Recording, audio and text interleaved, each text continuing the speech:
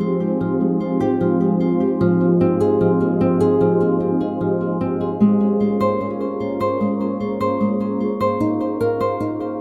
is the Huddle Podcast, and I'm your host, Mark Stolo. Today I'm talking with Mark Matusik. Writing to Awaken has been the focus of Mark's work for over 30 years.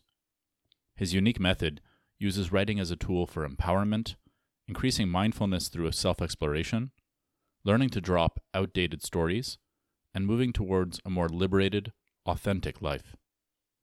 Mark and I talk about journaling as an instrument for transformation. How can 15 to 20 minutes a day make a radical difference in how you understand yourself and the stories you craft about your experience of reality? You spent probably a good part of your professional career teaching, supporting, guiding people in using writing as a tool, certainly for expression, but I would say more in your case for transformation. A lot of talk, I'd say, I don't know if I'm just not paying more attention to it, but I think journaling as a craft has grown in popularity, it seems like, over the last decade at least, and I'm sure people were doing it long before that, but you hear a lot more talk about it these days. Why is journaling such a powerful instrument for transformation? You know, journaling goes back thousands of years. The ancient Stoics talked about journaling as a powerful practice for self-awareness and transformation. And the reason that it's so powerful is that when you put your thoughts and feelings on paper, when you get out of yourself what's confusing and kind of inchoate inside, it gives you an objectivity and a distance to look at what the stories that you're telling yourself, what's actually going on inside you. So even 20 minutes of journaling a day has been shown scientifically to have extraordinary physical and psychological benefits.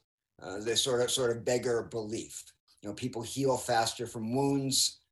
People get jobs 60 to 70% faster when they take time to do expressive writing. So it really has far-reaching and kind of unexpected impacts on us when we get clear on paper, and then we can look for the insight that may have eluded us when things are just kind of scrambling around inside our heads. Yeah, you used the word taking something from a subjective state, so a hyper-personal state, or an assumed state, right? Like I assume this to be true. That could be conscious or unconscious, to an objective state. Why is that move from almost, let's say, 100% subjective into moving something into an objective? So literally being able to look at it like an object, right, from a distance. Why is that move so important in a transformational context? For the same reason that going to a therapist and talking to the therapist and getting out what's inside you in the context of an interpersonal meeting has that same kind of effect. You know, it engages the witness aspect of our minds. You know, mostly we're caught up in the subjectivity and being so identified with our thoughts and feelings. When we realize that these are just stories going through our minds, that these are just series of conditioned thoughts that play over and over and over, it gives us the ability to step back and say what's true and what isn't. You know, I always say that when you tell the truth, your story changes. And when your story changes, your life is transformed. So what journaling does, what expressive writing does, what Writing to Awaken does, is it gives us a context to tell the whole truth in the moment. And that's why it's so extremely powerful, because we don't often do that. You know, we spend our lives, lying to ourselves and other people through euphemisms, through lies of omission. When we allow ourselves to be completely candid, it has an aha effect. It has an awakening effect. Yeah, I love that expression when you say when your story changes, your life is transformed. In that story making process, who's the story maker? Can you, like, when you talk about the author, it almost feels like there's two authors a little bit. There's the author as a socialized entity, the impression of things, or has been socialized to believe certain things. And then there's what you do with people and unlocking a different kind of author. That's my own read of it. But maybe from your perspective, like, what's who's the storyteller in that story making process, and how is that important to what you guide people through in this journey and in your work in general? The storyteller is the ego self. The most important thing to recognize is that you're the storyteller, not the story. When you get that you are the author of this narrative that you're living by, you realize that there's another awareness in you that's larger than the ego self. And it's called the witness in spiritual traditions. So the witness has a larger perspective. It has the 40,000-foot view of our lives. Whereas the ego self is so immersed in our identifications, our fears, our attachments, that we don't realize that we are creating the narrative, that we are the storytellers. It has a huge impact, recognizing that you're not the same as this narrative. It sounds kind of obvious, but most of us don't realize that the thoughts are not the truth, and that our images of ourselves are not the facts of who we are. So it's really one self, it's really one larger self, and the ego is a part of that witnessing, but it doesn't have the same kind of perspective that we gain when we step back, either through spiritual practice, through psychotherapy, or through a kind of writing practice. Yeah, the ego is a very powerful device because it not only is it a powerful story-making tool, but it will very quickly make you believe that it is the steward and the sole bearer of your existence, right? Its beliefs are the limits of you, and it has that baked into its DNA. Like that's its secret guise, is that it makes you believe that it is the end and the beginning of all things. Absolutely. That's why the ego forms in the first place. We define ourselves through the ego. And it's a process that starts when we're very young children. They talk about the terrible twos around the age of 2. Every time the child says no, it's defining who it is and who it isn't. And that's how the ego is formed. It's formed around negativity. It's formed around fear. And it's in the business of telling us that it is reality. It's what gives us a grounding, a sense of self.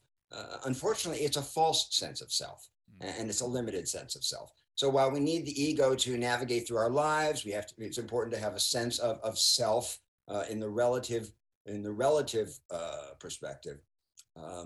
It's not the ultimate truth of who we are. Right. And so what spiritual practice does, what insight practice does, is it helps us step outside of that illusion of who we are and realize that it's really just a collection of memories and habits and fears and expectations that does not define our identity. Yeah, it's an interesting paradox, the notion of us being in service to it, or it being in service to us. And a lot of people feel that, or move through the experience of life like they are in service to this kind of self-righteous, self-limiting entity, and they become entrenched in those very, very fixed ideas of, to your point, what they are and what they are not. Exactly. That's why they say in Buddhist practice, they say that the mind is an excellent servant, but a terrible master. Right. And it's the same thing with the ego. Right. When we use it in service to doing what we need to do in the world, to putting our vision out there, to having a sense of self, that's fine. When it masters us and it tells us that it is the ultimate truth, including all of its fears and limitations and in fact paranoias, then our lives shrink. So recognizing that we're not that small self is a quantum step really in self-realization. I know you've worked with lots of people through this process. I mean, you've done workshops around the world, and I don't know if it's thousands or tens of thousands, but just say lots of people. Can you share an example of a story of someone that went through this experience with you, where you saw a kind of remarkable difference from where they started and where they ended up, so to speak? Oh, there are so many.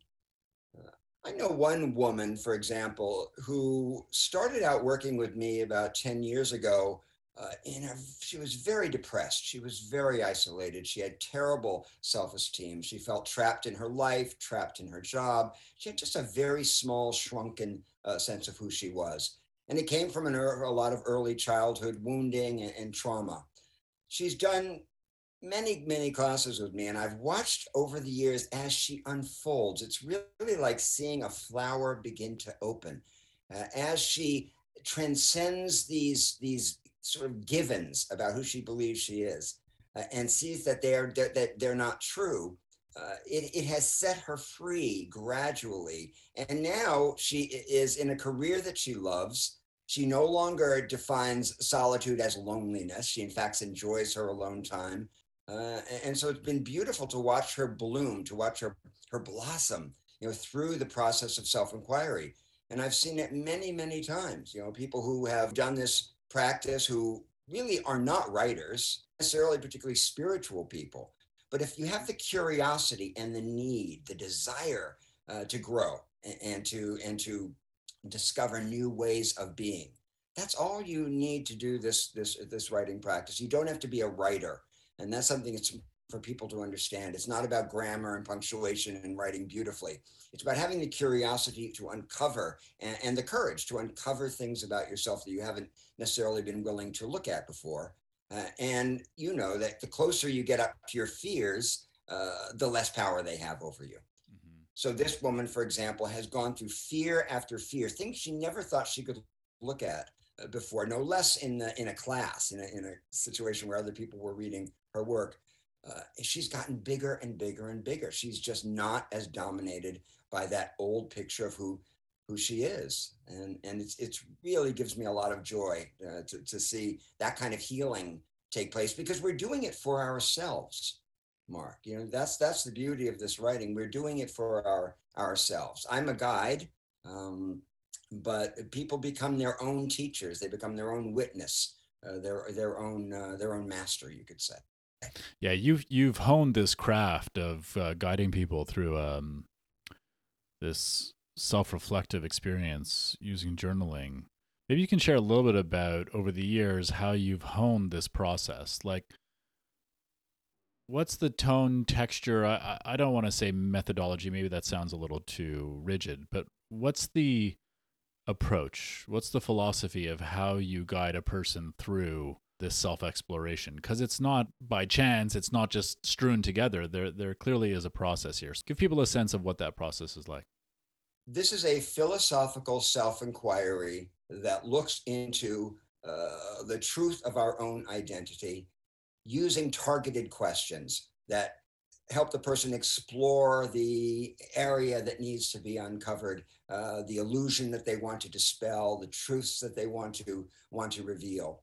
So it grew out of my own experience as a memoir writer for 30 years. And earlier than that, as a child, I started journaling to figure out what was going on in this crazy family where I grew up. There was a lot of violence and trouble and trauma.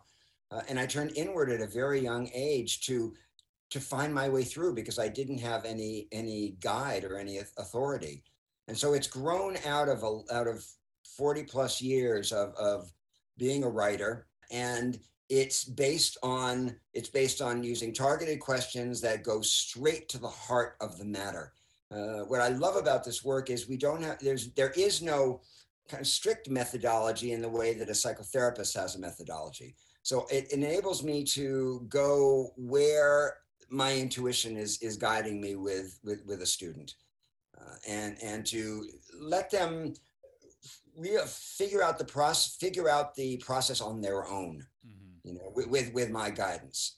Yeah, it's there's definitely a underlying notion that there is a natural wisdom that exists in all of us. My sense is, through your approach, that you're helping the person not only have a mirror into their experience, but to unlock that deeper wisdom, to unlock that that deeper capacity that sometimes is contracted or could be depressed, so to speak, being held back by limiting stories. Is that part of the journey here, to unlock that more profound wisdom that abides in each of us? Absolutely. And that's what I discovered when I was a kid, is that when I wrote, I was smarter, I was clearer, I was stronger. I knew things that I wasn't consciously aware that I knew. And we do all each have a much deeper intelligence than gets filtered through our contracted, limited, self-identified minds. So by engaging that witness awareness that we all have, it's the same one that we use in meditation and in yoga and other practices, we realize that our perspective is much, much bigger than we acknowledge. But we need ways of accessing it. And writing is an extraordinary tool for doing that. What happens in a person's experience when they start to release those stories? Like, what is the... I hesitate to say the benefit because it's going to sound like a 5-minute abs, and we're not talking about that. But what grows out of that experience of starting to release the stories that are keeping us confined? First, what grows is a willingness to go into the dark. We all have a shadow side that we try not to look at. It's how we survive, by suppressing the things that scare us, that make us uncomfortable, that we just don't know what to do with. When we dip into the shadow, we realize that there are also many gifts and powers and strengths and uniquenesses that we suppress alongside the guilt, the shame, and the fear. So one of the first things that happens is we realize that we have suppressed our own power. We see how much of who we are we haven't allowed out into the world. And so people start to feel bigger. They start to feel more free. They feel challenged in new kinds of ways, to ask themselves questions and to explore things that they couldn't look at before. There's a sense of expansion and a feeling of liberation from an old obsolete sense of self. We kind of crack through that hard surface and realize that we're actually protean, we're shape-shifting, we're always in process of transformation when we allow ourselves to be, when we get out of the way. And by exploring our thoughts and feelings, it helps us to move past this din, this sort of cacophony of naysaying voices and self-suppression that that is our everyday existence. For people who might be feeling intimidated by the idea of taking on a practice, I'm glad that you mentioned that you don't have to be Steinbeck or Poe or to get into journaling. This is not about the quality of your writing, because ultimately this is about an experience of yourself, and it's for yourself. So this is not about making this work public in any way whatsoever, so we can drop all those pretenses and all the accoutrements that come with those concerns. Boots on the ground, pragmatically speaking, if someone wants to move into journaling as a tool for transformation, what do you recommend as a kind of commitment to this process and this practice? I would say that 15 to 20 minutes a day, 5 days a week is plenty to start out with. What matters is making the commitment. It's like telling the unconscious, or the muse, if you want to call it, that there's a space for them. There's a space for that voice. So when you show up, the practice takes on a kind of momentum on its own. So it's not about quantity, it's about quality and intention. So when you sit down for those 15 or 20 minutes a day, you do so with a question that matters to you, something that you really want to understand, something you really want to heal, some place where you're in pain. So that intention is what, that combined with curiosity, is what is what fuels the process. And that is really all it takes. And you can write by hand, you can write on a keyboard. None of that stuff matters. What matters is that you care about self-discovery. You care about setting yourself free. You're not satisfied with where you are. You know that there's more to you than you give yourself credit for, or that you allow the world to see. That's the fuel. That's the gasoline that drives the self-inquiry, and that's really all folks need to get started.